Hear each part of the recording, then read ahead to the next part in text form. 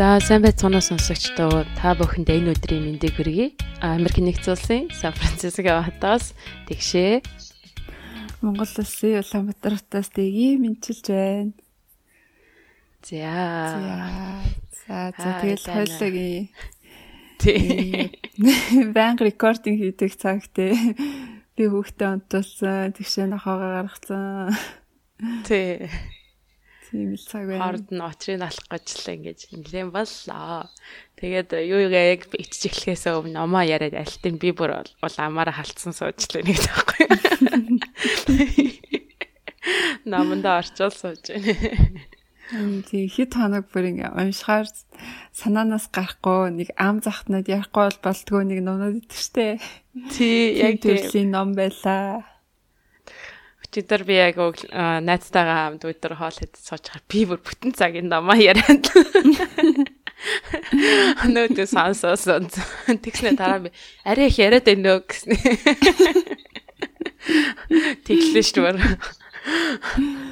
Би өнөөдөр ингээл ажил дээр амар serious компьютерыг хаарч суугаад юм биччихсэн аа. Хажуу сууж байгаа нээсээ чи 15 оны гарсан Эверест гэж киног үзсэн үү гэж хэлсэн чинь надад амар гайхаж байна. Чи юу игээд байгаа юм бэ? Кино бодож суугаад итгэнэс. За тэгээд дэгэгийн хэлснээр та бүхэн таасан байхаа. Энэ удаа тийм ном маань Эверестийн тухай ийм ном байгаа. Тэгээд яг болсон явдал энэ хүү экспедицэд явсан хүн маань бичсэн ном байгаамаа. Тэгээд ном маань болохоор дээрээ 1999 онд анх хэвлэгдэн гарсан. Хамгийн анхны хэвлэл нь 97 онд гарсан юм байна тийм ээ.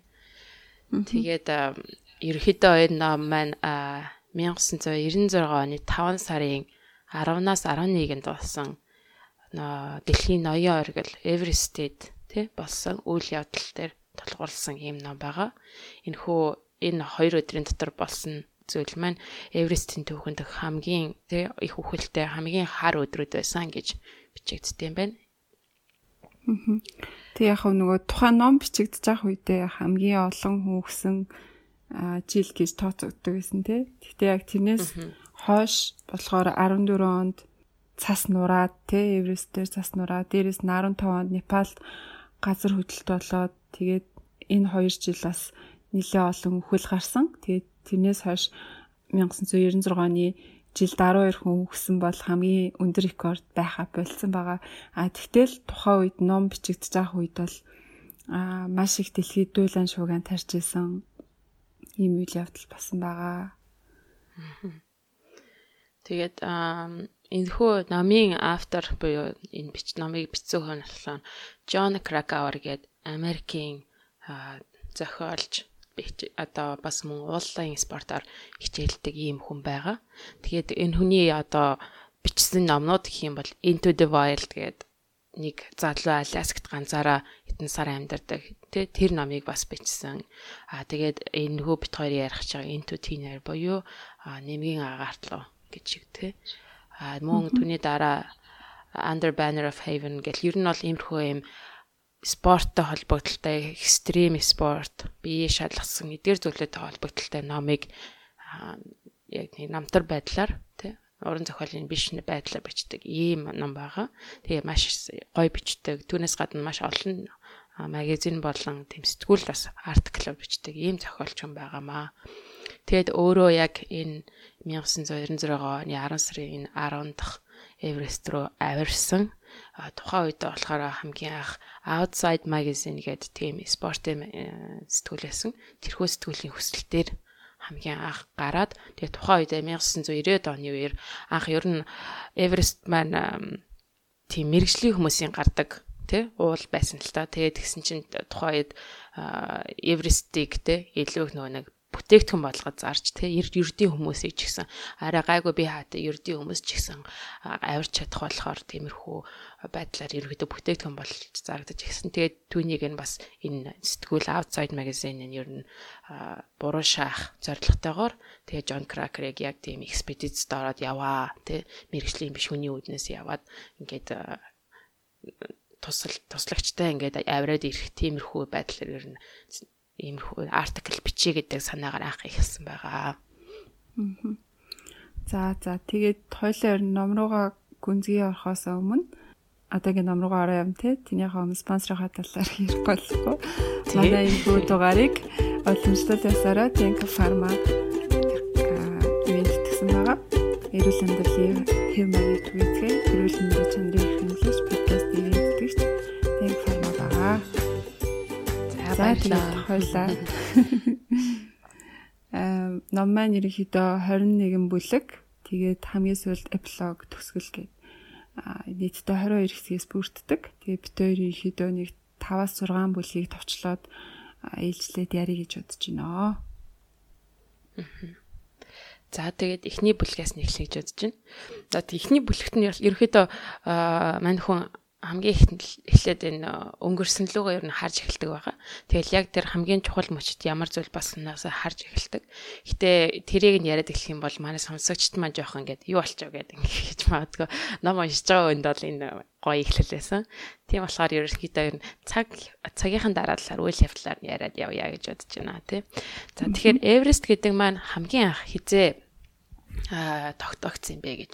Хамгийн анх энтхэгийн тий одоо орончд энэ нэг судалгаа хийж аваад 1852 онд нэг судалгаа хийж байсан. Сихтар гэдэг нэг залуу байсан юм байна. Тэгээд мань хүн ингээд тухайн үедээ сүүдэр тий байрлал өнцөг эдгээр зүйлүүд дээр нь тий боломжтой зүйлүүдийг хэмжээд тэнцээ маш өндөр оргил байна тий 15 дугаар оргил гэдэг маань хамгийн өндөр юм шиг байна гэдэг тийм таамаглал гаргасан. Түүний дараа 8 жилийн дараа 1865 онд Английн экспедицийнхэн энэ болохоор тэрхүү оргил нь хамгийн өндөр одоогийн бид нэр мэдж байгаа 1800 8800 м хавцаа өндөр юм байна гэдгийг ерөнхийдөө тодорхойлж гаргасан байгаа. Тэгээд нэрний хувьд гэх юм бол тухайн үед ерөнхий багийг ахалж байсан. George Everest гэдэг хүний нэрээр энэхүү ноён оргилыг Everest гэж нэрлэсэн юм байна. Гэхдээ эдгээр экспедицээс өмнө нутгийн хүмүүстэй тухайлбал төвөд хүмүүс энэхүү нэрийг болохоор Jomolungma буюу их дэлхийн ээж тий гэж нэрлэдэг байсан юм байна. Мөн энэ Непал хүмүүс болохоор Deva Dunga буюу бурхны синти гэж бас ингэж нэрлэдэг байсан юм байна. Тэгээд яхаа аргагүй дэлхийн ноён оргилж болохоор ер нь бурхны синти их дэлхийн ээж гэдэг нэр нь илүү таарсан юм болов уу гэж зохиолч маань үзсэн. Тэгээд яг нөө барууныхны нэрээр Эверест гэдэг одоо хүртэл ингээд хамгийн бидний сайн мэддэг нэр бол Эверест байгаа. За тэгээд түүнээс хаашаа ер нь тэрхүү ноён оргилыг зорж ноён оргил дээр гарыг гэдэг хүсэл маш их байсан. Тэгээд анх ноён оргил Эверестийг 1852 онд тодорхойлсноос хойш 111 жилийн дараа хамгийн анх орой дээр нь гарсан байгаамаа. Тэгээд эдгээр хүмүүс нь болохоор 1953 оны 10 сарын 29-нд Hillary Edmund Hillary гэдэг Английн экспедицийн хүн уулчин тэгээд Tenzing гэдэг төвд хүн хоёр ингэж гарсан байгаа. Тэгээд яг Эверестийн яг ноён оргил руу гарахаас өмнө байдаг нэг хамгийн хэцүү хэсгийг болохоор Hillary Step гэж нэрлэдэг. Тэгээд энэ Hillary гэж гарсан хүнийхээ энэ хамгийн одоо нэрийг нь мөхөлж ингэж хамгийн анх үл давсан хүн гэдгээр нэрлсэн байгаа. Тэгээд ер нь түүнээс тухайн үед бас нэлээд маш том нэр хүндтэй зүйлүүд болж гарч ирсэн. Дэлхийн бүх хүмүүсийн өнцгийг болоож ирсэн. Тэгээд тэгсэн боловч нэг хэсэг бас нэр хүнд нуусан. Учир нь гэх юм бол уулзтын хооронд болохоор Эверест чинь өндөр боловч тийм техник шаардлагадгүй нэг амархан зүйлч гэдэг юм уу. Тийм бас дээрэс нь өнгө үзэмжийн хувьд нэг сайхан биш гэдэг үднээсээ хүмүүс нэг их сонирхгүй байсан боловч буцаад 1990-ад оны ихээр нэгэн алдартай уулчин бишээ Эверест гэдэг чинь маш гайхамшигтай зүйлээ. Ийшээ бол зөвхөн чанартай уулчид л гарч чаддаг гэсэн тийм комент хийснээр буцаагаад уулчдын хооронд нэр хүндээ авч эхэлсэн байгаа. Тэгэд 1990-ад оноос хойш нэлээд уулчид бас гардаг болж эхэлсэн. Тэгээд тухайн үед бас яг Джон Кракауэр буюу энэ манай зохиолч маань хүүхэд насных нь мөрөөдөл болсон байгаа. Эверестэд эзэн нэгэн цагт гарах юмсан гэдэг. За ийм түүхтэй уул юм байна. Тэгээд түрүүнд хэлсэнчлэн энэ Outside Magazine гэдгээс энэ Джон Кракерт тийм санал тавьсан байгаа. Тэгээд тухайн үед нь яг хэлсэнчлэн ердийн хүмүүсийг ч гэсэн ууланд ямар нэгэн байдлаар гайдтай гаргадаг байсан. Тэгээд хамаг ачаа бараагийн болохоор тэр нүн гайдууд буюу нутгийн хүмүүс Шерпа гэж нэрлэдэг. Төвд хүмүүс өндөр ууланд амьдардаг. Тэтгэр хүмүүс нь бариад тэгээд мэрэгжлийн уулчид замын заагаад ингээд зам заагчдаа явж ердийн хүмүүс ч гэсэн энэ Эверестэд гарах гэдэг тэр зүйлнийг бизнесийн хэвэн шинжтэй болж эхэлж байсан байгаа. Тэгээд түүнийг энэ буруу шахах үүднээс Outside Magazine Джон Кракерыг энэ зохиолч хүнийг чи Эверест ууланд гараад ирээ. Тэгээд энэ тухайг нь сэтгүүл дээр бичээ. Энэ нэлээд том тийм артикл болно гэж хэлээд явуулдаг байгаа. Тэгэд мэдээж хүүхэд ах насных мөрөөдөл байсан учраас их нэртэй байсан болооч тэнд амиа эрсдэх магадлал байгаа болооч мань хүн мөрөөдлөд агаад энэ боломжийг алдахгүй гэж явдаг. Тэгээд Джон Кракер маань тухайн үед 41 настай хүн байгаа.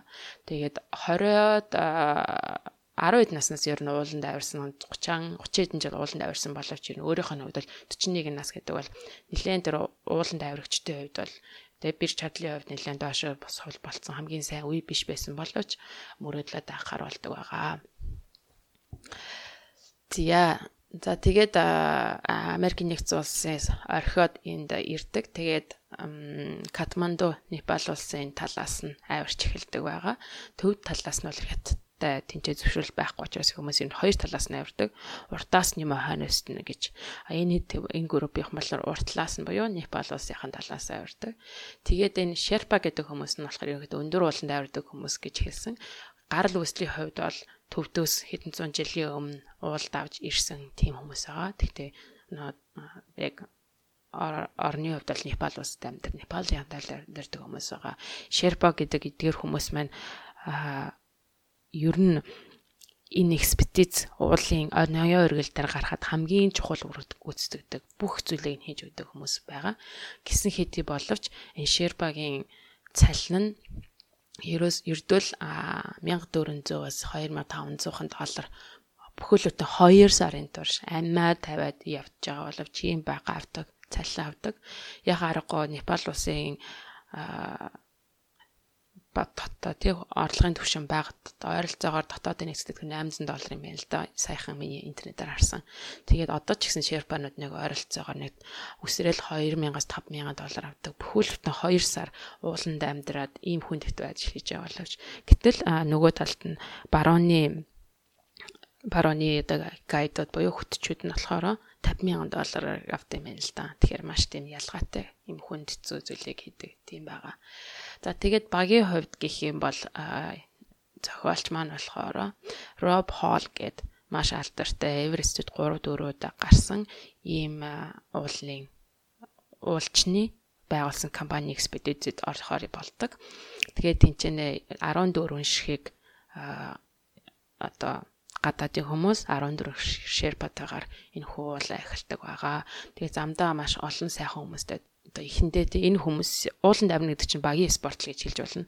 Тэгээ итгэх хүүгүйгээ мэдэхгүй явж исэн болооч олон сайхан хүмүүстэй бас замдаа таралдаж энэ чинь хүний хүмүүс гэдэг зүйлүүд юу харж эхэлдэг байгаа л та. За тэгээд Катманду Непал улсын нийслэл Катманду хотоос нисдэг тэргээр хамгийн түрүүд эхлээд Лобужа гэдэг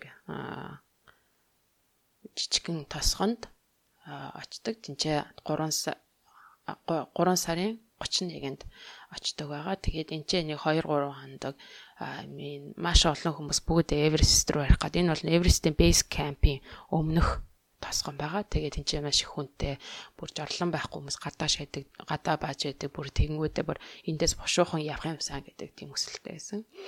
Тэгээд тэндээсээ яваад Эверестийн бейс кампт буудаг.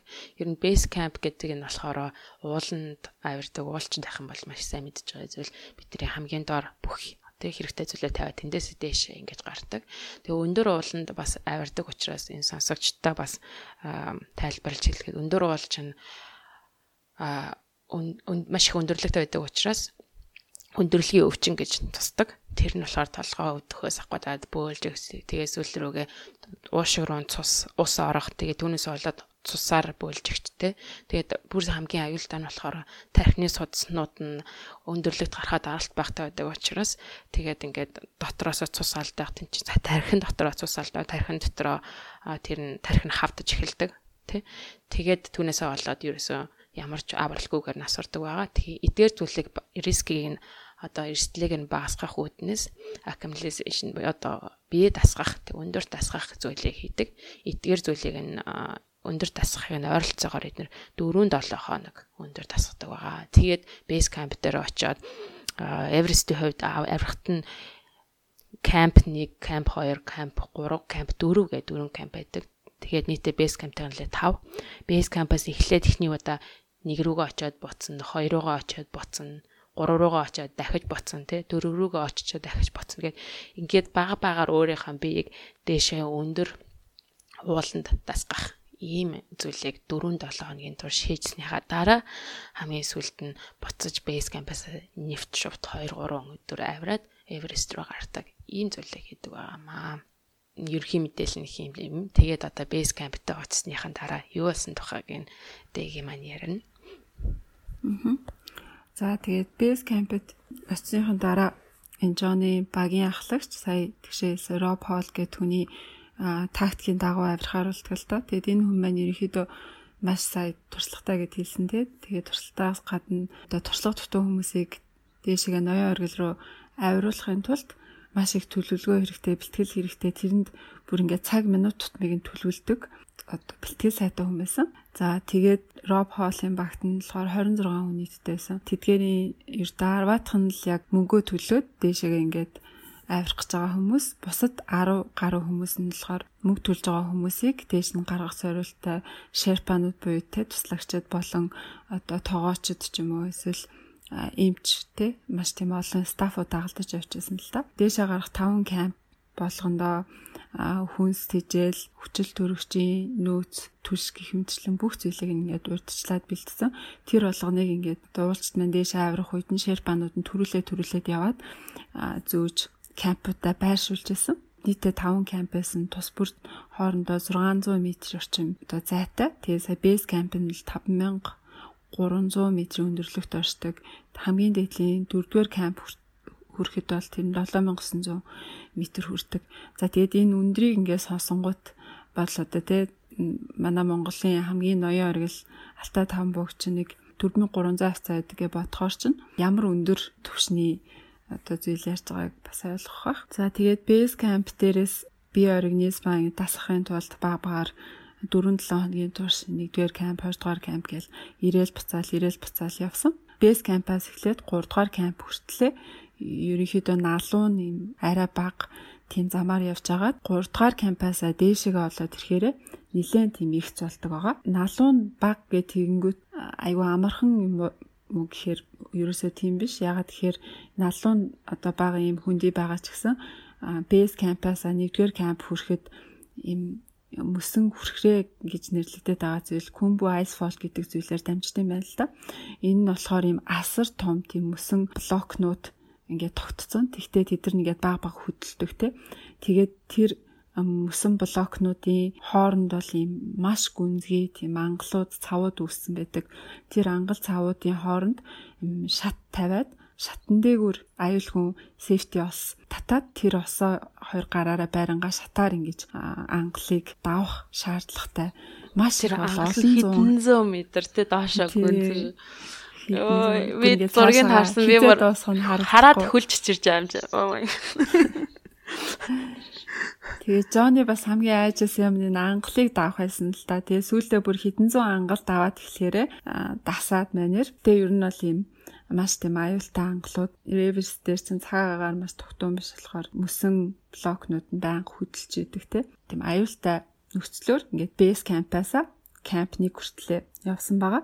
Тэгээ хамгийн ихний энэ ордлогоо болохоор 4 сарын 13-нд хийж гисэн байгаа. Ерөнхийдөө жил болгон уулчид 4-өөс 5 сарын орчим хамгийн цагаагаар тогтун байхад ингэж авирт юм байна л да. Тэгээ 4 сарын 13-нд бид нар яг ингээд base camp-аас явж исэн байх нь. Өглөө үүрээр нэг 4 цаг 45 минутанд яг золттой гарна гээл Роб Холлын тушаалаар камп 1 рүүгээ явсан. Тэгээ камп 1 дээр 10 цаг гэхэд очиж чадсан хүн тэн дээр амарч байгаа. Тэгээд яг 10 болонгууд доошоо буух хэрэгтэй гэдэг тийм хатуу тушаал байсан. Хэрэг дээшээгээ явж амжихгүй дундаасаа 10 цаг болчих юм бол буцаад буух хэрэгтэй. Замаасаа буух хэрэгтэй. Тэгэхгүй бол нөгөө халуун нар игээд өсөн блокнууд чинь багаар хайлаад илүү тийм альтернативтай аюултай болж эхэлсэн байна л да.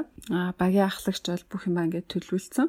10 цаг гэхэд бүгд ингээд буцах хэрэгтэй байсан. Тэгээд эхний оролцоогоор болохоор Джоноос гадна нэг 2 хүн л камп 1 дээр хүрч чадсан. Бусдын дандаа замаасаа ингээд буцаад явсан байгаа. Тийм эхний оролцоогоороо эхний насан зохицох сургуулийнхаа дараа бол Джонни толгой маш их өвдөөд дотор нь муухаараад бөөлжөөд өдөржингөө ингээд ээрч муураад бүр ингээд хизээч байгаагүйгээрээ тархин сонио ажиллаж байгааг ойлгосон.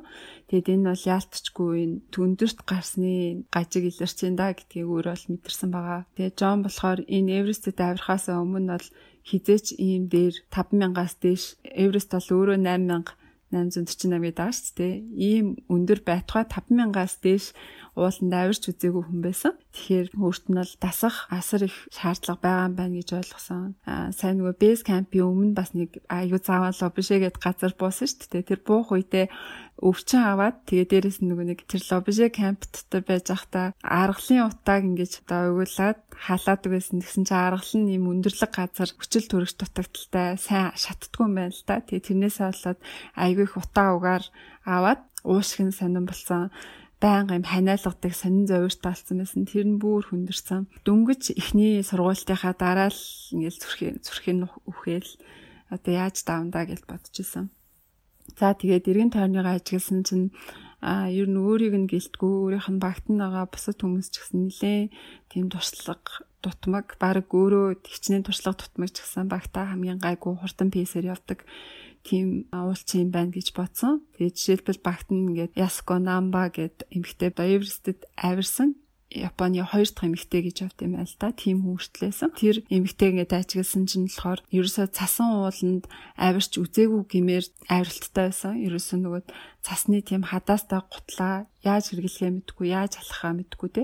Тэгээд нөгөө шерпануудаараа сайн заалгаад ингээд явж исэн. Гэх мэтчлэн тэгээд бусад багуудыг ингээд ажигласан чинь Роб Холлоос гадна дахиад тэнд 3 баг байсан л да. Тэгээд нэг нь болохоор Scott Fisher гэд бас нэг Америк хүний удирдах явсан баг байсан. Тэгээд энэ багийн уулчт нь болохоор харцангуй туршлагатай. Тэгээд зарим нь 8,000 метрээс өндөр болонд хид удаа авираад үзсэн тийм хүмүүсээс бас Манхаттанд амьдардаг Нью-Йоркийн одоо саятан эмэгтэй байсан тий. Тэр эмэгтэй тэр амар тип болгоны ингээд хамгийн өндөр ууланд авирсан тий. Тэгээд Эверестал түүний хамгийн сүүлийнх нь авирах хэвээр уул нь болсон. Энийг нь дэлхийн нийтээр ингээд ярьж исэн, суралцж исэн. За одоо нөгөө Санди гээд хүүхэн чинь Эверестэд авирчвал нөгөө 7 ориглыг долуулангийн авирчих нь байна гэл тэгээд суралцлаа авчихсан. Тэгээд энэ Сандигийн уул нь гарах бас арга барил айгу сонин содон те аргагүй л одоо саятан хүн гэмээр ууланд авирах чиж амар олон ачаа бараатай авирн те тэгээд айгу олон туслахуудаараа одоо баахан электрон төхөөрөмж телевиз юу гэдгийг те тиймэрхүү юмнуудыг бейс камп руу ингээл зөвлөхөөл фэшн сэтгүүл мэтгүүлийг ингээл бодлоор нь авчруулаад уншаал тийм одоо нэг тансаг байдлаар сууланд авирдаг хүн хүртэл одоо тэр Scott Fisher гээд хүний багт нь байсан байгаа.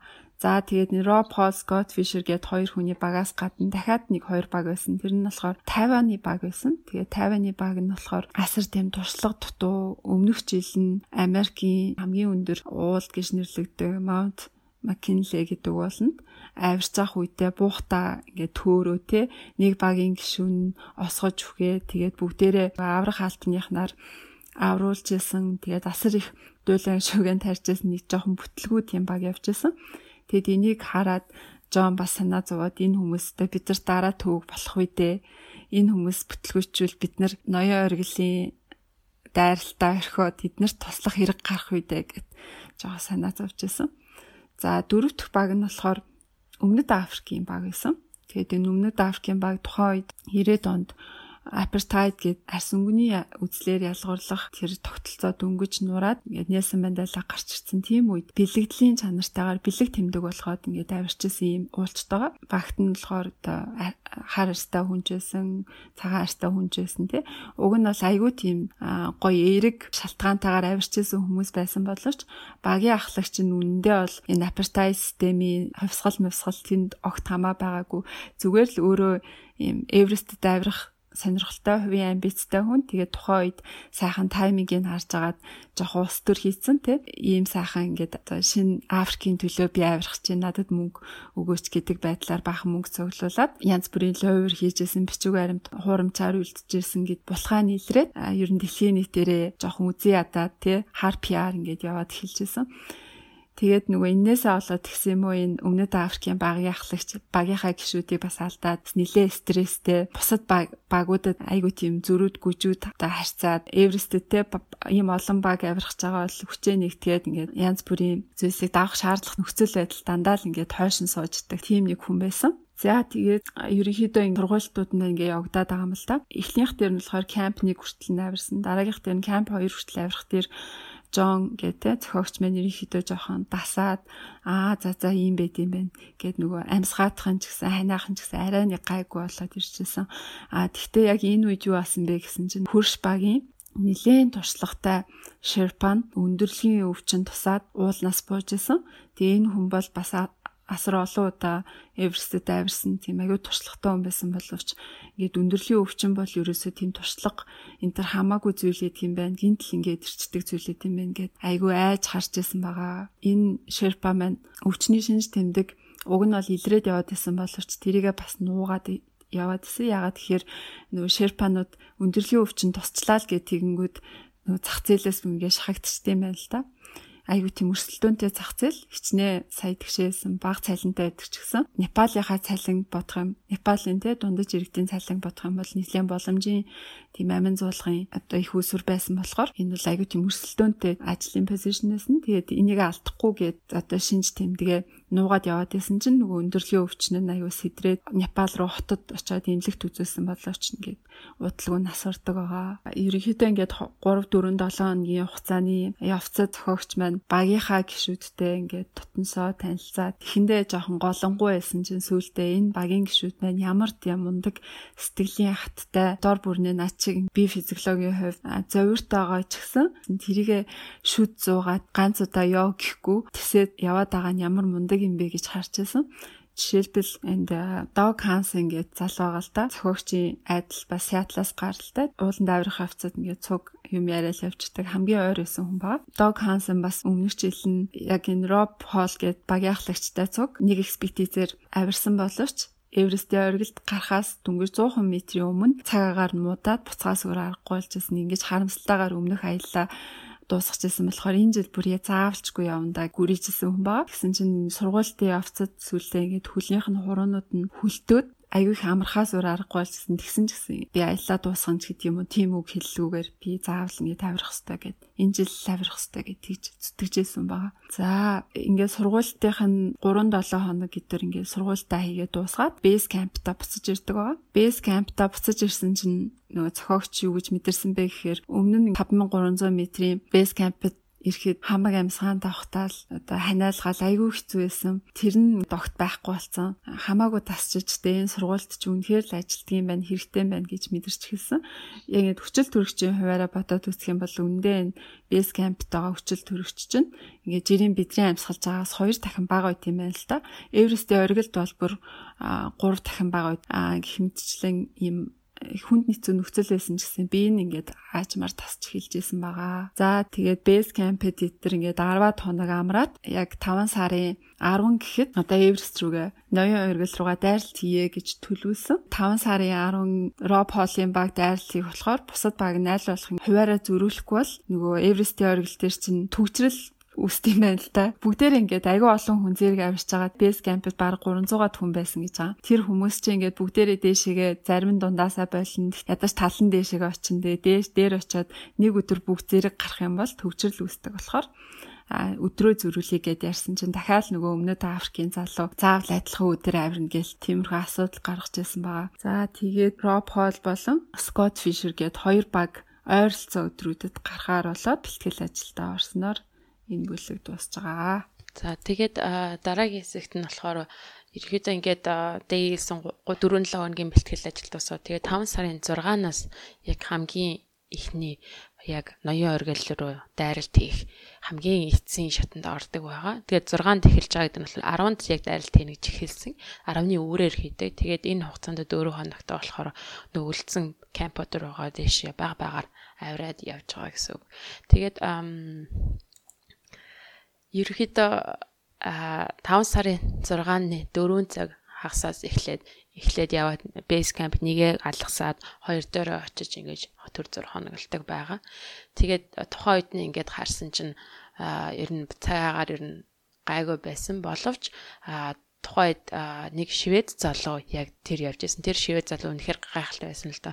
Шведээсээ ганцаараа дугуугаар гараад бүх өөртөө эрэхтэй хэрэгслүүдээ бүгдийн дугуугаар ачаад энэ Непал хүртэл орж ирээд тэг ганцаараа ингэж дээшээ гарсан юм залуу байгаа. Тэгээд тэр залуу энэ 2 дахь өдрийн 2 цагийн дээшээ гарч байгаа тэгээ бутсан байдаг. Тэгээд үнийг нь харчаад Johnny багийнхан дарга болох Rob Hall хэлжсэн энэ залуу үнэхээр тэ ийм зөрөгтэй шийдвэр гаргасан байна.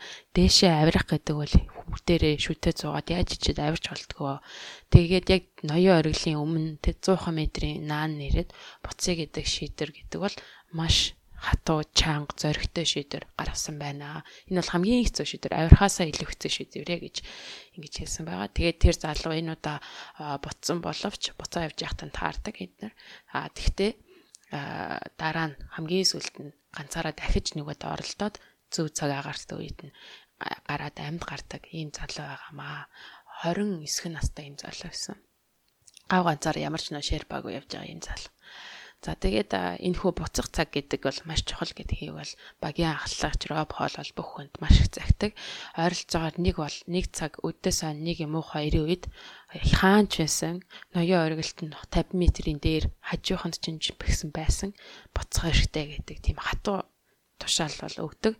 Яг 1 цаг уу 2 цаг уу гэдгийг нь болохоор ноён оргил руу ойролцоо болохоор хэлнэ гэдэг ийм хатуу шийдвэрийг бүх багийнхандаа хэлдэг байгаа. Хэрвээ цаг нь өнгөрөх юм бол шуурах ч юм уу ямар нэг цагаар юм байдлуулаад буцах гэдэг бол маш хэцүү асуудал байдаг. Авирахаасаа илүү нэгэнтээ авир зөвхөн доош явахдаа улам хүч нь муудсан байдаг. Тэгээ халтрах юм бол ангал руу наа шууд ингээд амнасаа алдна гэсэн үг. Бэрцэн тохиолдолд бэрцэн үнийг авч явах юм боломжгүй байдаг.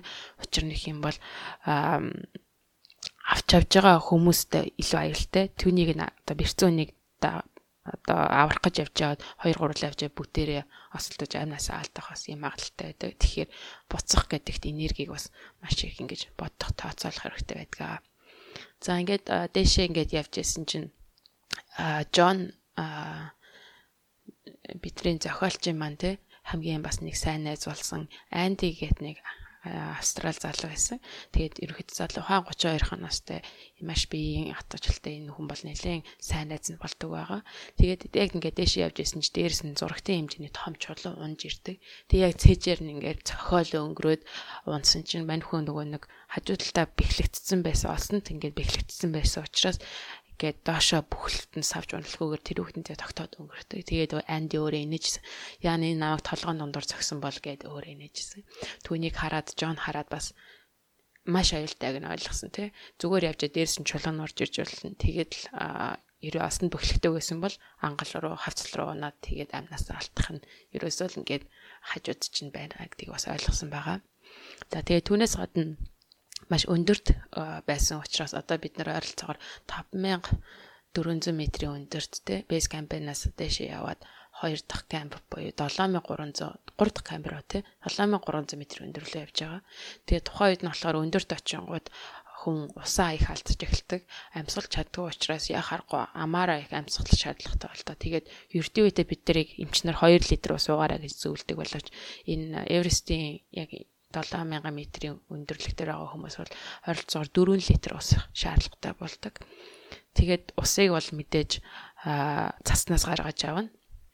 Тэгээд энэ үед нь камп 3 буюу 7300 метрийн өндөр хөдлөгт байсан энэ хэсэгт маш бага зайтай хавцлуудын хооронд энэ кампа барьдаг учраас Шерпа буюу туслагч нар нь хонох боломжгүй болдог. Тэгэхээр яг зөвхөн мөнгө төлсөн авирагчид өөрсдөө хоноод өөрсдөө усаа бэлдээд өөрсдөө хоолоо хийх шаардлагатай болдог. Тэгтэн Жон бусад группээс нэг 2 цагийн өмнө төрүүлээд ирсэн байсан учраас багийнхаа хүмүүсээс ирсэн байсан учраас 13 хүний энэ хөө усыг бэлдэх шаардлагатай болдог. Тэгэхэд хамгийн анх удаа Жон Шерпа нарын тэр ажил хийсэн ажил өөрсдөд ямар их тусгаалж ирснийг ойлгодог. Тэгэл ингээд жоохон бэлдэж байгаа л одоо болсон баг тий. Тэгэхээр чин 13 хонд хүн болгон 4 литр ус бэлдэн тэрний төлөө цас мүс хаалж гэсэн шүү дээ тий. 4 цагийн турш цас мүс хаалдаг Жон. Тэгэл яг одоо болсон байх гээл тэгсэн чинь нэг нь майхнараа Жон дахиад жоох ус мүс аваад ирээ дутаад байна гээл тий. Тэгэл ингэж маш их ус ингэж бэлддэг байгаа. За тэгээд түүнээс дараа нь болохоор үүний дараа камп 3-ын дараа 4 рүүгээ явна гэсэн. Тэгээд ингээд 3-аас ингээд 3-таар өмнөх шөнө хоноод 4 рүүгээ өглөө нь ингээд цонхоор агараад харсан чинь хүмүүс майхныхаа толгойгоор харсан чинь хүмүүс альтын бэлэн болцсон явж идэг. Жон энэ одоо жоох удаан байсан. Учир нь их юм бол 3 дахь энэ хөө камп дээр бүх хүмүүст оксижен маск буюу одоо хүчил төрөгчийн нэмэлт зүйлийг өгсөн байгаа, баллонуудыг өгсөн. Тэгээд ерөөхдөө үүнээс хойш 7000 метрээс дээшээ ерөөхдөө хүчил төрөгч маш дутагддаг. 7500 метрээс хойш ер нь үхлийн хэсэг, үхлийн зон гэж нэрлэгддэг юм байна л да. Энэ хэсэгт байх юм бол хүчил нэмэлт хүчил төрөгчтэй байхгүй байх юм бол би энэ маш мунддаг төрөний дурдсан өвчин тусах магадлал өндөрийн өвчин гэж нэрлэдэг. Цусаар бөөлж уушгинд нь цус орох, ус орох, тархин задрах, тархин хавдах, түүнээс болоод шууд үхэл төрөх гэдэг зүйлүүд нь эрсдэл нэгсдэг учраас хүчил төрөгч хэрэгтэй болдог. Тэгээд тухайн үед мань хүн хүчил төрөгчийн масканд нэг дасаагүй байсан учраас 3 дахь камп дээр хэрэглээгөө. Тэгээд би энэ яахааргүй ингэ суулцсныг мэдэрдэг байгаа. За тэгээд дээшээ 4-р камп руу явдаг. 4-р камп дээр очисон боловч тухайн үед нь бол маш хүчтэй цаасан шуурга болж байсан.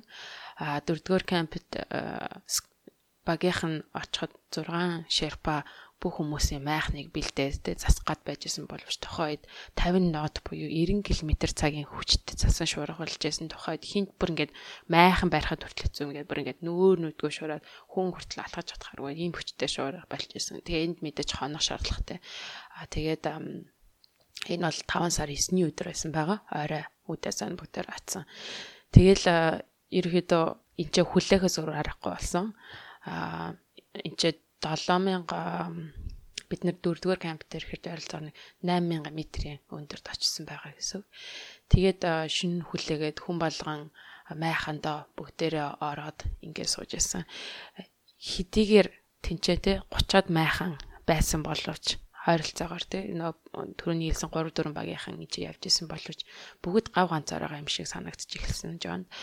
Тэгэл яхааргүй нүүр нүдгөө сууж исэн маш хүчтэй сургад тийч ярих хүнд ярихч боломжгүй те майхнуудын хооронд яриа хөөсгөгч боломжгүйчтэй шуургаас учраас өөрийнхөө дор хүнжилтээ ороод ингээд чичрээд ерөөсөн унтах угаас боломжгүй маш хүчтэй сургах хүүтэн одоо бараг хэдэн 30 хасах 30 40 арацын хүүтэн тэ хүчтэй шуурган дунд ингээ байж байгаа хүмүүс. Тэгээ хүлээжсэн шуурга баг зэрэг намдсан. Тэгээд 11 цагийн үед шөнө 11 хагас үед багийн ахлагч Роб Холман за 11 хагасад явна шүү. Бүгд бэлэн байгаарэ гэж бүх багийнхантай хэлсэн байгаа. За ингээд шөнө дунд 11 цаг 30 минутын шөнд бүгдээрээ ноён оргил руу хамгийн сүүлийнхаа дайралтыг хийхээр гардаг байгаа. За тэгээд тэр шөнө болохоор нийтдээ Роб Холлын багийнхан болон түүний хажууд нь байсан Скот Фишерийн багийнхан тэгээд Тайваны багийнхан нийлээд 34 хүн ноён оргил руу яг шөнийн энэ хөө мөчөд гардаг. Өмнөд Африкийнхан бол ерөнхийдөө гараагүй байгаа хитрхийг цасан шуурга намжихгүй байна гэдэг. За ингээд шүн дунд бүгдээр гэрлээ асаагаад ингээд явдаг. Тэгээд ойролцоогоо 3 цагийн дараа зарим хүмүүс бол би ямар нэгэн буруу юм болоод ах шиг нэг багийнхан хүн өмнө нь 3 удаа Эверестэд аваад яг өмнө буцаж байсан хүн 4-р дахиад буцдаг байгаа. Энэ удаа бас дахиад нэг буруу байна да. Нэг л сонирн болоод байна гэд яг буцдаг. За буцах үед бол зүгээр тэгээд дараа нь дахиад 3 хүн бас дахиад буцдаг байгаа. Тэгээд ингээл дээшээ ингэж явж байл яхахгүй байдал хүнстэй л ингэж буцаад яваа гэсэн шүү дээ. Тэгээд багийн ахлагч нь болохоор Шерпа нартай бас хамттан доош ингэж буцаадаг байгаа. Тэгээд ерөөдөө 4 хүн буцах болдог. Гэтэл түүний дунд байсан Дог Хансен гээд сая Johnny бас нэлээд сайн басан гэсэн хүн яг буцгаа замын хажууд байсан боловч багийн ахлагч Rob Hall ямар нэгэн зүйл ярьдаг. Шуурган дунд байсан учраас тэр хоёр юу ярьсныг хинч мэдээгүй. Тэгээд Дог буцаа зам руугаа ороод дэш явдаг. Энэ бол Догийн хувьд бол 2 дахь удаага Ноёргөл рүү дайралт хийж байгаа. Яг жилийн өмнө яг энэ өдөр Дог яг бас нэг 100 дахь метрийн өмнө доор хийж хагаад чадаагүй буцаад тэгээд жилжингээ өдөр болгон энэ тухайга бодож шаналж байсан ийм залуу байсан байгаа. Зя тэгээд ингээд өхлийн зоонд ороод эхэлдэг. Ойролцоогоор өхлийн зоон төрөнд хэлсэн ийм хүчил төрөгчийн баллон авч явах хэрэгтэй. Энэ ойролцоогоор нэг хүн болгон 3-4 хил баллон авч явдаг. Хүн болгонд хуваарлагдсалаар 3-4 баллон, ер нь 3 баллон гэж хэлж болно хуваарлагдсан. Тэгээд өөрийнхөө цагийг хараад хизээ хаана хизээг хэрэглэх үү бүх зүйлээ ингэж хяналтандаар явах хэрэгтэй. Баг зэрэгэл ингээд маска ингээд авахад хүчин шал өөр болж байгааг Джон бол тэрториудаа мэдэрчээсэн. Тэгээ ойролцоогоор нэг баллон нь болохоор 5-7 цаг өрөөжлөхээр ингэж тооцож гаргадаг байгаа. За тэгээд багийнх нь ингээд үүр цайгаа дахиад дээшээ ойролцоогоор 8400 метрийн өндөрлөгт ирсэн. Ноёр оглосоо 400 метрийн өндөрлөгт ирсэн байсан боловч дахиад багийнх нь 3 хүн 11 цаг 30 минутын үед бас буцдаг байгаа. Тэгтэн дахиад 2 Шерпагийн дагуулад дахиад ингээд буцаадаг. Тэгээд яг энэхүү ингээд үед нь болохоор Johnny бодож ясан болохоор уулчид гэдэг бол маш юм экстрим спорт тий ойлгомжтой. Гэхдээ ууланд авирах гэдэгт бол зориг хэрэгтэй.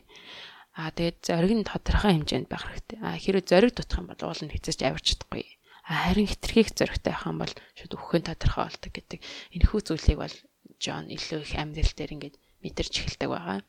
Тэгэхээр яг хизээ өөрийгөө буцхаа шийдэх, өөрийгөө тийш явах уу гэж шийдэх энэ том шийдвэрүүдийг хамгийн сүүлийн эцсийн энэ мөчүүдэд хэдхэн 100 метрийн ойролцоо байгаа боловч ингэж гаргаж байгаа эдгээр шийдвэр байдаг. Тэгээ Джон дараа нь харсан эдгээр 3 хүн бол зөв шийдвэр гаргасан байсан гэж сүүлийн үр дүнг нь бодохоор ер нь өөрөө бодож байсан. За тэгээд 11 цаг 40 минутын орчимд яг ноён ориглын доор байдаг Hillary Step буюу хамгийн тийм нэг огцом нарийнхан газар тэнцээ зөвхөн ганцхан хүн зүрх боломжтой тийм газар тулж ирдэг.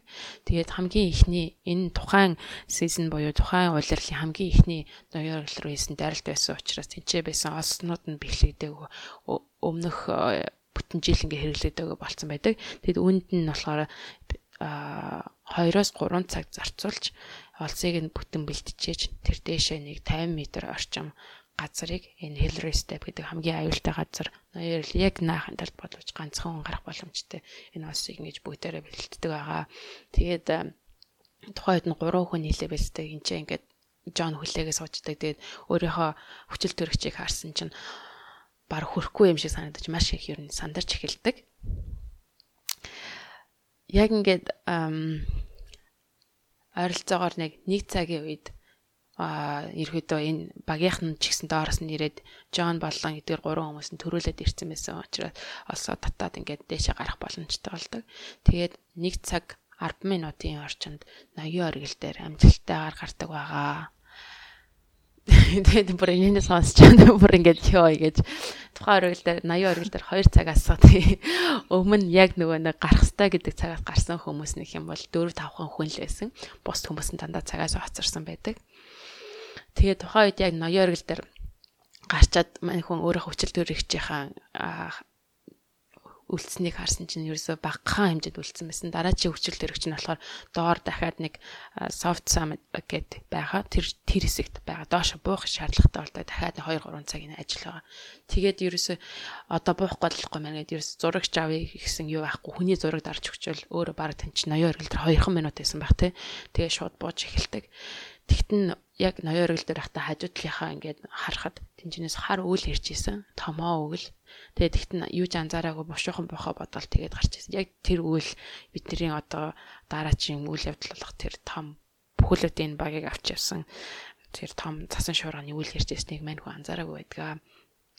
За ингээд 8828 метрийн өндөр дээр 2 минут зогсоод доошоогоо бууж эхэлдэг. Яг буух гэсэн чи Hillary step дээр нь нөгөө доороос нь иржсэн хүмүүс бүгдээрээ гацсан. Төрөний дэгийг хэлсэн хүмүүсийн нөгөө нэг төвчрэл үүссэн байдаг. Тэгээд эн чинь ойролцоогоо бараг цаг орчим бүх хүмүүсээ дэше гаргахыг хүлээгээд эн чинь ингээд зулсан. Тэгээд нөгөө нэг төрөний хэлсэн баллонтай ингээд дууссан тий. Хүчил төрөгчгөө бүтэн ингээд цаг дууссан байдаг байгаа. Тэгээд ингээд доошоо бодохоор мань хүн 3 цагийн үедээ ингээд л яг цаг хэдэн цагт юу болсон гэдэг нь маш чухал болж эхэлдэг байгаа л гэдэг. Тэгээд 3 цаг 30 минутын өмнө үед доошоо бууж хахад зарим хүмүүс ингээд дээшээ авирчсэн хүмүүсийг ч гэсэн харсан тий. Тэгээд ингээд тэтгэр хүмүүс одоо юу болж байгаа ч мэддэггүй ямар ч өөрийнх нь баллон дууссан хүмүүс ингээд яхааргүй амиа модоо доошоо буух зэлтэй балдаг байгаа л да. Тэгээд мань хүний хувьд бол 630 минутын орчим дээр нь base camp-та. Camp 4-р тий 4-т ирсэн байгаа. Тэгээд тухайн үедээ бодож байсан болохоор хамгийн сайн найз Анди гэдэг залуу байсан гэжсэн. Тэр Андийн хажууд нь ирээд хой camp хаана байна гэдэг цасан шуурга нүүр нүдгүй шуурч байсан. Нөгөө нэг 90 м цагийн хортой цасан шуурга. Тэгээд нүүр нүдгүй шуурч байхдаа Анди ирээд Jonas campaign гэхэд camp тэр ингээд гараараа заасан. Тэгээд Анди доошо буугаад төрүүлж буугаад camp руу алхах шиг болсон. Camping дэж нэг арай харахгүй байсан болохоор жоохон гэрэл нь бас ингээд харагдчихсэн. Тэгээд Анди camp руугаа буух шиг болсон. Тэгээд өөрөө ч гэсэн дараа нь тэр хэсэгт буугаад camp руугаа очиод хүнжэлдээ ороод ингээд амьд гарсан байгаа. Гэхдээ тухайн үед одоо юу болж байсныг бол мань хүн ер нь өөрөө мтээгүй. Багийнх нь бол бүгд асуудалд орсон байсан. Төрөнд хэлсэн хойноос нь бууж ирж амжааг өгсөжсэн хүмүүстэй. Ерөнхийдөө Джон бол багийн хамгийн түрүүнд явж ирсэн хүмүүс байгаа шүү дээ. Тэгсэн чинь бүх багийнх нь 2-оос 3 цагийн дараа дээр гараад дээр гарахт нь альтын цасан шуурга эхэлсэн. Доошоо буухад нүүр нүдгүй шуурч ирсэн. Зарим замаа алдсан 4-5 улаан хамтдаа явж исэн хүмүүс байсан боловч бүгд замаа алдсан шерпа нар байсан боловч хаашаа явж байгаагаа мэдэхгүй байсан. Гол нь хамгийн аюултай нь хэрэг энэ цасан шуурганд хаашаа явж байгааг мэдгүй ерөөсөөр ойролцоогоор 10 м өмнөх юм харагдчихсэн. Тэгээд хаашаа явж байгаагаа мэдэхгүй ингээд алхах явж байгаа бол бүх зүйл цагаан. Тэгээд нөө ангал руу унах магадaltaй. Ангал руу унах юм бол тэгээд бүх зүйл дуусч байгаа гэсэн. Тэгээд 4-5 улаан нийлээ явж исэн зарим нэг бүлэг хүмүүс нь ерөөсөө бүтэн цаг кампэ хаагаад олоогүй бууж чадахгүй зарим хүмүүс нь дээр гаццсан хүмүүс тэнцээ багийнхан дотор нь бас өндөр даралтаас болоод нүд нь юм харахаа болцсон юу ч харахаа болцсон тийм хүн хүртэл байсан. Хөл гар нөхөлдсөн хүмүүсээс бүр ингээд яг ингээд ширхэг унших юм бол бүр ингээд бүр ёо гэж бодох бүр өстэй тийм байдалд орсон байсан. Би бүр одоо амар их зүйл болж байгаа л да энэ хөө хитгэн цагийн хооронд те.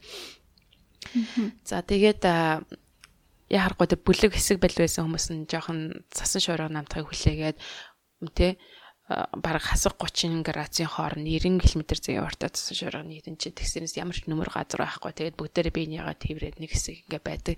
Тэгээд жоохон цасан шуурга намдаа зарим нэг нь алхах чадaltaй нь алхаад камп төрөөрөө очиод тэнчэнээс хүмүүсийг бас дууддаг байгаа. Тэгээд тэнцээ бол алхаж чадхаа байлцсан ерөөсөө хөлгаар нь хөлтцсэн бүр тийм хүмүүс ч хүртэл ингээд байж исэн. Төдний донд болохоор нөгөө дөрөвний хэлжсэн Нью-Йоркийн эмэгтэй, тэгээд Япон эмэгтэй, дахиад нэг бас эмэгтэй байжсэн. Тэгээд 2 эрэгтэй тэтгэр хүмүүс байсан. Тэгээд бас нэг эрэгтэй бол хүч цасан шуурганд ингээд боссон чинь цохогдоод шууд нисээд алга болсон. 10 м-ийн цаана байсан үг нь харагдаагүй гэдэг. Тэгтээ тэр бол маш гайхалтай дараа нь амьд гарсан бас хүмүүсийн нэг байдаг. Гэх мэтчлэн ерөөсөө камп руугаа ирсэн цөөхөн хэдхэн хүн байсан. Түүний донд Бокрев гээд Оросын гаралтай Орос Казахстаны нэг маш мэрэгжлийн өндөр ууланд авирдаг уг нь гайд хийжсэн хүн байсан боловч бүх хүмүүсээ орхиод төрөлөө камптэй ирээд амраа сууж ясн нэг нөхөр байгаа. Тэгээд мань хүн бас тэгээ сүүл рүүгээ нөгөө цацсан шурганд байж байгаад алхаж чадхуулаад гарч ирсэн хүмүүс ирээд бусад хүмүүс авраач гэж хэлэхэд гарч яваад ганцаараа хүмүүсийг бас хайж олдог тийм зөрөгтэй үйл алхам бас хийдэг байгаа. За ингээд бүтэн нэг цаг 2 цагийн өдөр те хамгийн ноён өргөл дээр хүрээд доошо бусаар агаад зарим хүмүүс нь цасан шуургандаа гараад тэрний дараагийн шөнөдөө бүтэн шөнө өнгөрөөд тэр өглөөний үүрийн 4 цаг 30 минутанд файнлэдэ бүх хүмүүс нөгөө Ясуко Япон эмэгтэйчүүд нөгөө англи эмэгтэйчүүдээс авраад камп руугаа оруулдаг байгаа. За тэгээд эдгээр зүйлүүдийг болоод байжсэнийг бол ийм зүйл болж байсныг бол Джон ерөөсөө мэдээгүй. Мань хүн 6 цагийн үед кампт өрөв дээр очиод майханд ороод тэгээд ухаан санаа балартаад юу болж байгааг мэдээгүй ингээд сууж исэн. Үүрийн 6 цагт багийнхаа нэгэн хүн Джоныг босгодог аа. Хөөе, Анди ирээгүй штэ гэж. Аах Джон болохоор Андиг би харсан гэж тент рүүгээ майхан руугаа ороод нам бассан байдаг. Гэсэн чи Анди ирээгүй байна гэж.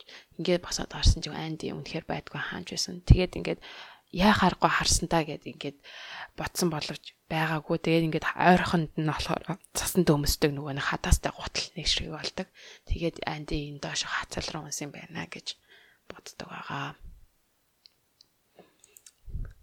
За тэгээд энэ дараагийн хэсгийг дэги ярина.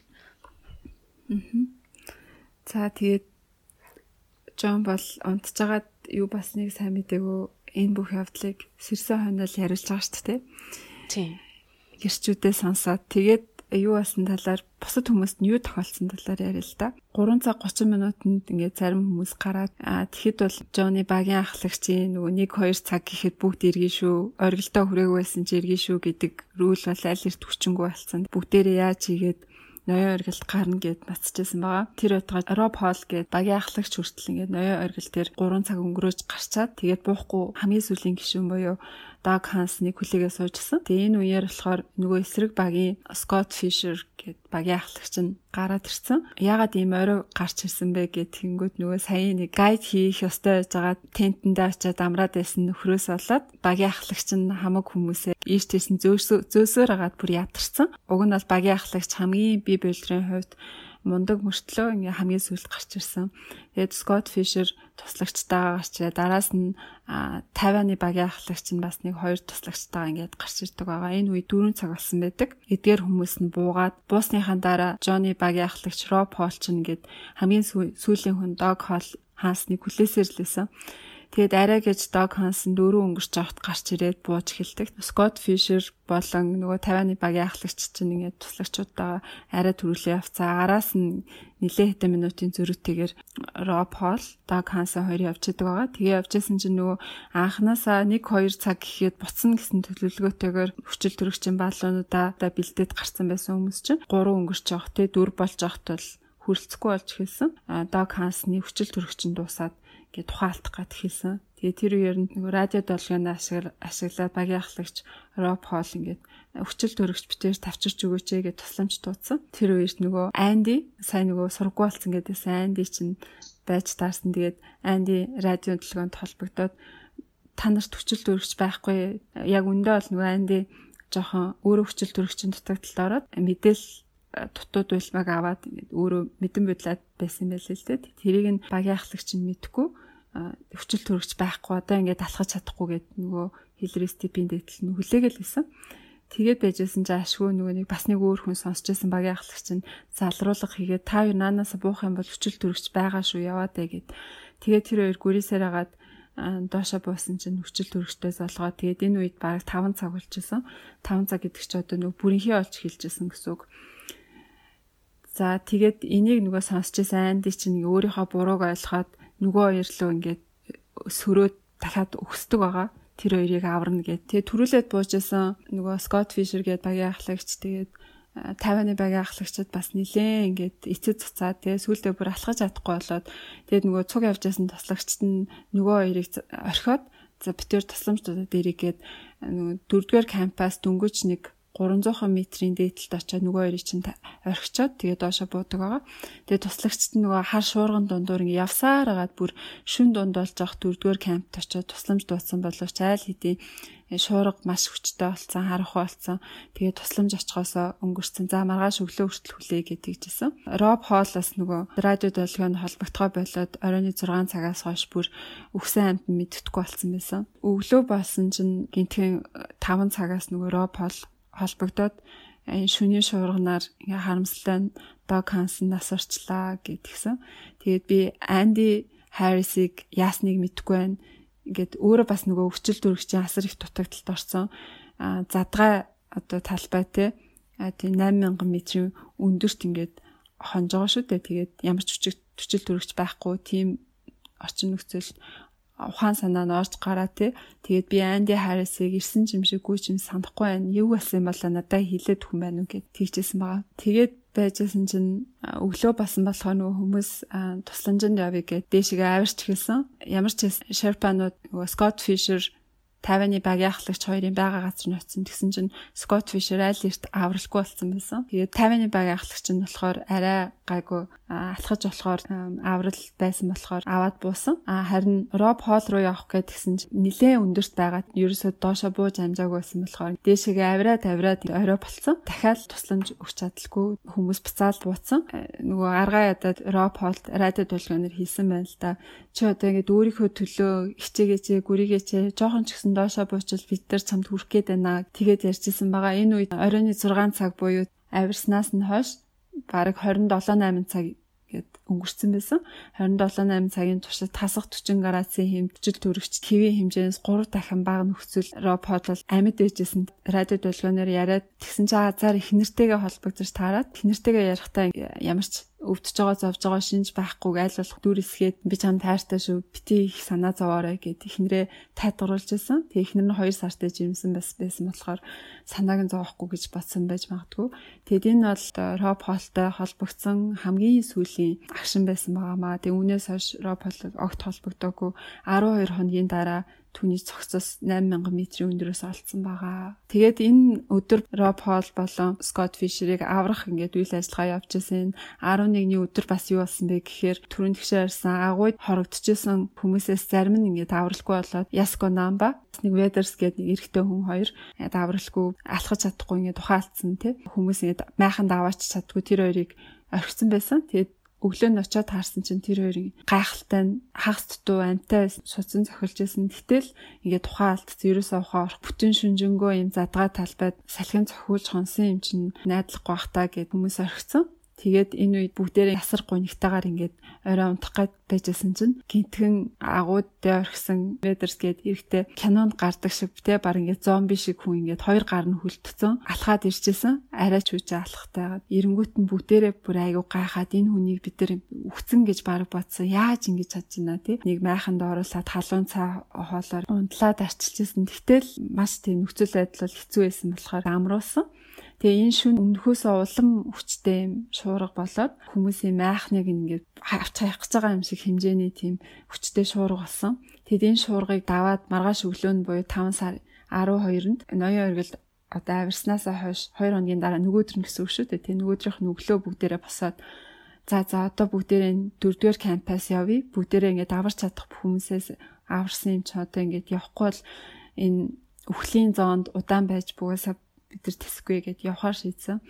Тэгээд нөгөө Ведерс гээд арай гэж алхаж майханд орж ирсэн хүнийгээ ингээд аваа явах гэсэн чинь энэ хүн бол шүнжэнгөө те майханд нь бараг хагас ингээд задгаа салхинд нэгдсэн. Ингээд нүдүүлээ тонцсон. Тийм маш хэцүү байдалтайсэн. Тэгээд бүгд зүрхэн өвдөд Жон бол арай гэж энэ хүнийг орхиод явсан. Өөр багуудын туршлагатай хүмүүс ингээд тусламжаар ирсэн байсан болохоор тэр хүмүүс даатгаад тэгээд үлдсэн хүмүүс нь буюу Жоны багийнхан доошо буухаар болдог байгаа. Жоны багийнхан бол бүгдээрээ хээр ингээд хэцүү нөхцөлтэй бүр ингээд дөрөв алхаал бараг 10 минут амардаг ч юм уу явсаар агаад 2 дугаар кампт очдог. Тэгээ 2 дугаар кампт очиод байжсэн чинь хойноос нь ингээд уцтдаг. Нөгөө өөх гээд байсан Ведерс гээд хүн чинь алхаж чадгаар болчлоо. Нэг тариа хэлсэн чинь босоод ирлээ гэдэгдэг. Тэгээд бүр бас тэд бүр айгуу гайхаад нөгөө ведерс ч үнэхээр ингээд хүнээр зөөлгөөд айлгүй өөрөө ингээд алхаад доошоо 2 дугаар камп хүртэл буугаад ирдэг. Эмч нар тэнд байсан. Эмч нар ингээд үдсэн чинь энэ хүн ийм хөлтөлттэй те 2 гар нь хөлтцсөн ийм бэжэж яаж одоо хүртэл амьд яваад байна гэд бүр гайхажсэн. Одоо энэ 2 дугаар кампаас нь шууд нисдэг тэргээр имлэг төрөх хэрэгтэй гэд нисдэг тэрэг дуудсан. Тэгээ 2 дугаар кампад нисдэг тэрэг ирнэ гэдэг бол үнэхээр үлгэр байсан. Маш аюултай зүйлээс өмнө нь 50-д онд одоо 2 дугаар камп дээр нисдэг тэрэг буух гэж оролдоод осолдчихсэн байгаа. 96 оны осол бол олон хүнийг цочроосон маш тийм хэцүү осол байсан болохоор яаж игээд нөгөө эмч нар чинь ятгсаар агаад нисдэг тэргийг ирж буулгадаг байгаа. Тэгээ нисдэг тэрэг ирээд нөгөө ведерсийг аваад явдаг байгаа. За тэгээ ведерс бол амьд гардаг. Тэгээд ведерсийг явуулчаад бүгдээрээ нөгөө Жон болон багийнхан бусад хүмүүс бас чадан яат ингээд бейс камп дээр очдог. Тэгээ энэ үед Жон бол бүр асгартлаа уйлаад Жоны дотор юу гэж бодож ирсэн бэ гэхээр асар ихтэй ингээд би амьд гарчлаа та. Би яагаад амьд гарчваад гэдэг тийм өөрийгөө буруушаасан. Би бусдынхаа төлөө юм хийж чадсангүй дээ гэсэн тийм бодол бас ингээд найз нөхдийнхөө төлөө гашуудсан тийм бодол тавмгаалаад ингээд тасгарч ирсэн. Хүмүүс тэгсэн чинь за та нарыг ингээд амьд гарсан ч гэсэн хотод очиход чинь сэтгүүлчид одоо санаа хэвлэл медиагийнхаа бүчиж аваад хэл амыг чинь суглах байх шүү. Та нарын мэдээ бол аль эрт ингээд дэлхийд даяар тагцсан байгаа шүү гэж ярьжсэн. Тэгээ үнэхээр ч тийм болсон байгаа. Тэгээ 5 сарын 19-нд буюу одоо ноён оргил гарснаас хойш 9 хоногийн дараа Ведер Сиэтлд гэртээ буцаж ирдэг. Тэгээ гэртээ буцаж ирээд найз Дог Хансныхаа гэр бүлтэй ингээд уулзахад маш хэцүү байсан. Бусад хүмүүсийн гэр бүлтэй уцаар авах ч гэсэн маш хэцүү байсан. Буцаж ирчээд мань хүн энэ бүхд явдал яагаад юу болчихвоо те? Ер нь шалтгаан нь юунд байсан бэ гэдээ аягүй их бодож ирсэн л доо. За жишээлбэл энэ бол туршлага дутуу байсан юм уу эсвэл болгоомжгүй байдал, төлөвлөгөөгүй, бэлтгэлгүй байдал байсан юм уу гэд өөрөөсөө асуухаар тэгээ өөрийнх нь багийн ахлагч хамгийн тийм туршлагатай тэгээд бүхий л чадах бэлтгэл төлөвлөгөө гаргаж ирсэн хүн болохоор тэр хүнийг бол яаж ч байсан буруутгах аргагүй юм аа. Бусад багийн ахлагчид гэсэн энэ Роб Холлын багийнхан ийм их аюул нэрвэгдэхэд бол аягүй их гайхаж байсан. Роб Холлын багуудаа гэд тэгжсэн болохоор буруутгах чадахгүй байсан. Бусад өөр ямар шалтгаан байж болох уу гэд бодсон чинь за жишээлбэл энэ бол нөгөө Азийн асуудал байсан те тухайн хүчтэй цасан шуурга болно гэж хинч таамаглаж чадахгүй байсан. Цасан шуурга бол яалтчгүй бидний даазгүйтэл байсан гэж бодсон. Бас нөгөө түгээр бусад багийнхан гэж хүч хавсарч те дээшээгээ одоо осмосоо татаад хурдан гаргацсан байсан бол бүгдээрээ хурдан ноён оргилтаа гараад хурдан буух байсан гэж бас бодсон.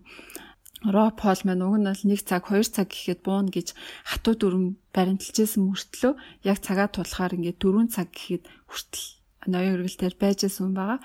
Тэгэд энэ хүн яагаад ийм өөрийнхөө зарчмаас ухарсан алхам хийсэн бэ гэд бодоод үзсэнгүүт айгүй бол энэ хүний ч гэсэн хүчил төрөгч нь багасаад тэгээд эрүүлэр сэтгэж чадахгүй байсан юм шүү гэж бас бодсон тий. Тэгэд ийм олон янзын шалтгаан байж болох юм шүү. Гэхдээ бид нар ингээд ичнээ 96 онд 12 хүн өгсөн гэдэг тоогоор хараад их юм шиг сонсогдож байгаа ч гэсэн үнэндээ бол жил болгоны уг нь дундаж байсан юм аа. Жилд нэг бейс камп дээр очисон хүмүүсийн 4-5% нь үхт юм аа. Тэгтэл манай жил бол 3% л үхсэн байдаг. Тэгэхээр энэ бол муу үзүүлэлт байгаагүй. Бидний хамгийн сайн ойлгох ёстой зүйл бол угаасаа л Эверестэд авирах гэдэг бол хизээч тийм амар зүйл байдгүй. Хизээч аюулын баталгаа байдгүй те дандаа л аюултай байдаг гэдгийг бол бид нар өөрсдөө санах хэрэгтэй юм аа гэд тэгжсэн. Тэгээд би энэ номыг бичснээрээ эсвэл энэ outside гэж сэтгүүлд артикл бичснээрээ олон хүнд энэ Эверестийн ноён оргилд одоо дайрал хийх авирах мацах гэдэг бол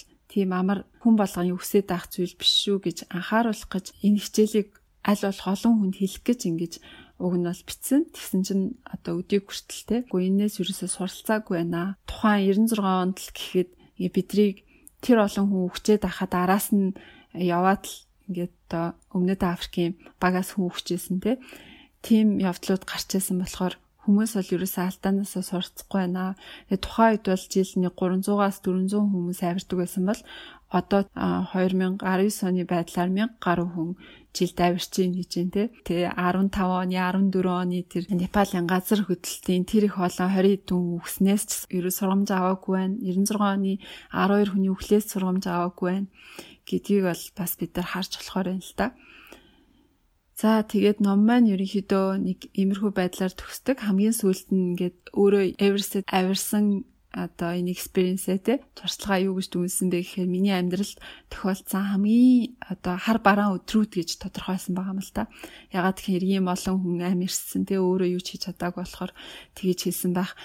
Тэгээд outside гэд сэтгүүлд нийтлэлээ бичснээс нь хойш асар их загтал өөрт нь ирсэн. Зарим нь бол өөрийг ингээд өрөвдөөд ингээд тайтгаруулсан загтал байсан бол ихэнх нь ингээд буруутгсан, буруу шаасан. Ялангуяа нөгөө аим өргөдөхтэй холбоотой хүмүүс бол маш тийм хэцүү дайралтуудыг Жон руу гээд өгсөн байгаа юм л та. Тэгэд энэ бүхнийг бол би угаасаа хүртэх ёстойгоо хүртэж байгаа гэдэг байдлаар аяг хүлээж авчихсан. Гэхдээ ингэж шаналж байгаа нь бол зөвхөн Жон байгаагүй.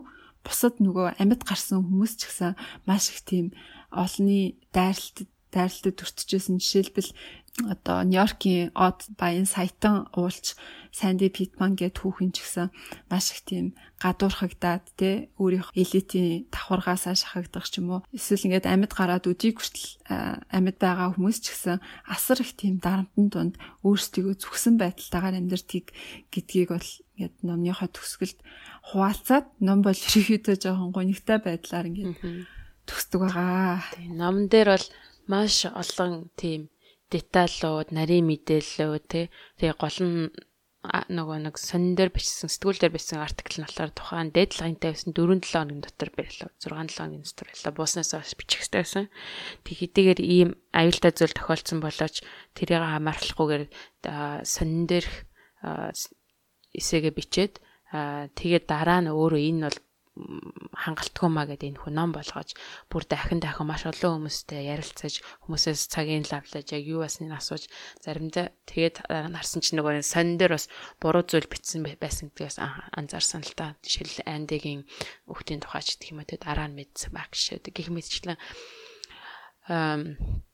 зүйлүүдийг ном дээр бичсэн байдгаа. Тэгээд яхаарахгүй Эверест гэдэг байдал галзуу солиотой хүмүүс л гэдэг зүйл юм байна. Тий амар юм байна. Тий уншмаар бол уншиж болно. Бас энэ номноос тий санаа аваад бас Эверест гэдэг тийм кино байдаг. Бас энэ яг авиралтын тухай тийм бас киног бас сонирхож болох юм. Би одоо ариханд үзег байгаа үзэж бодож байгаа. Дэги бас тэгсэн тий үзег байгаа гэсэн. Тийм хэд хувилбар тийм ээ.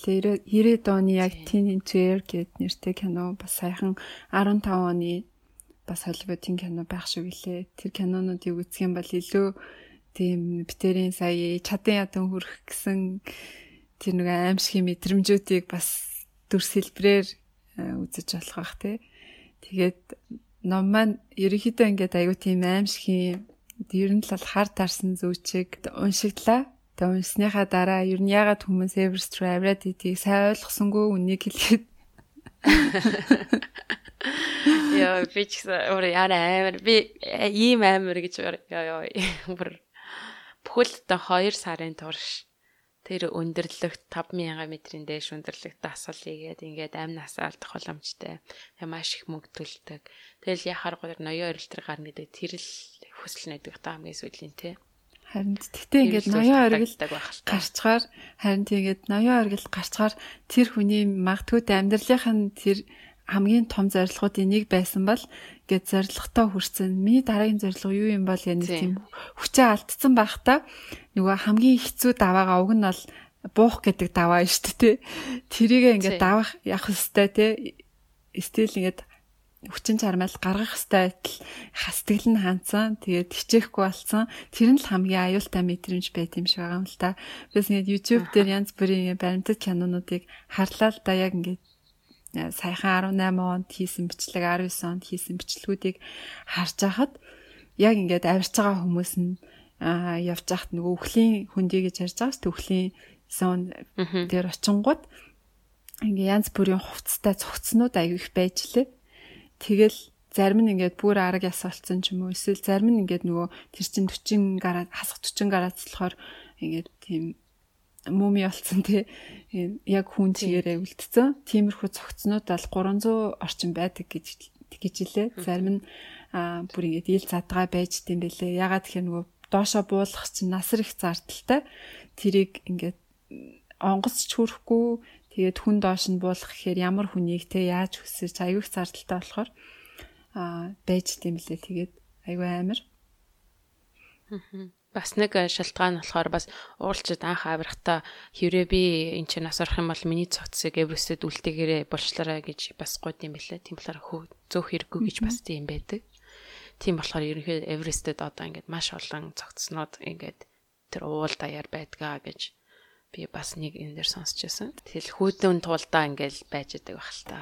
За хоёлаа борсүүлрэг хадаар. За тэгтээ ямарсан маш миний хувьд бол маш их сэтгэл хөдлөсөн ийм ном байсан. Маш олон зүйл болт юм байна. Амар юм болт юм байна гэдгийг бас мэдэж авсан тий. Тэгээ явсан хүнээс өгд бол гихчээр альва юм сорилтуудыг тавахын өмнө өөрийгөө хүчээ сарахын өмнө магадгүй иймэрхүү тэмдэглэл уншчих юм бол юутай нүрт болох гээд юунд ингээд өөрийгөө хүчээ үзэх гээд байгаагаа мэдээд арай нэг өөр байдлаар бие бэлдэх ч юм уу сэтгэлээ бэлдэх хэрэгтэй болж магадгүй юм байна шүү гэж ойлгосон. За тэгээд энэ хүрээд өндөрлөе те. Энэ удаагийнхаа дугаарыг Think Pharma-гийн тусламжтайгаар та бүхэндээ хүргэлээ. Эрүүл мэндийн хэв маягийг түгээцгээ. Эрүүл мэндийн чанарыг хэрэглэгч подкаст ивент гэж Think Pharma байлаа. За тэгээд дараагийнхаа дугаар болчихлоо. Баяртай. За дараачлаа түр баяртай.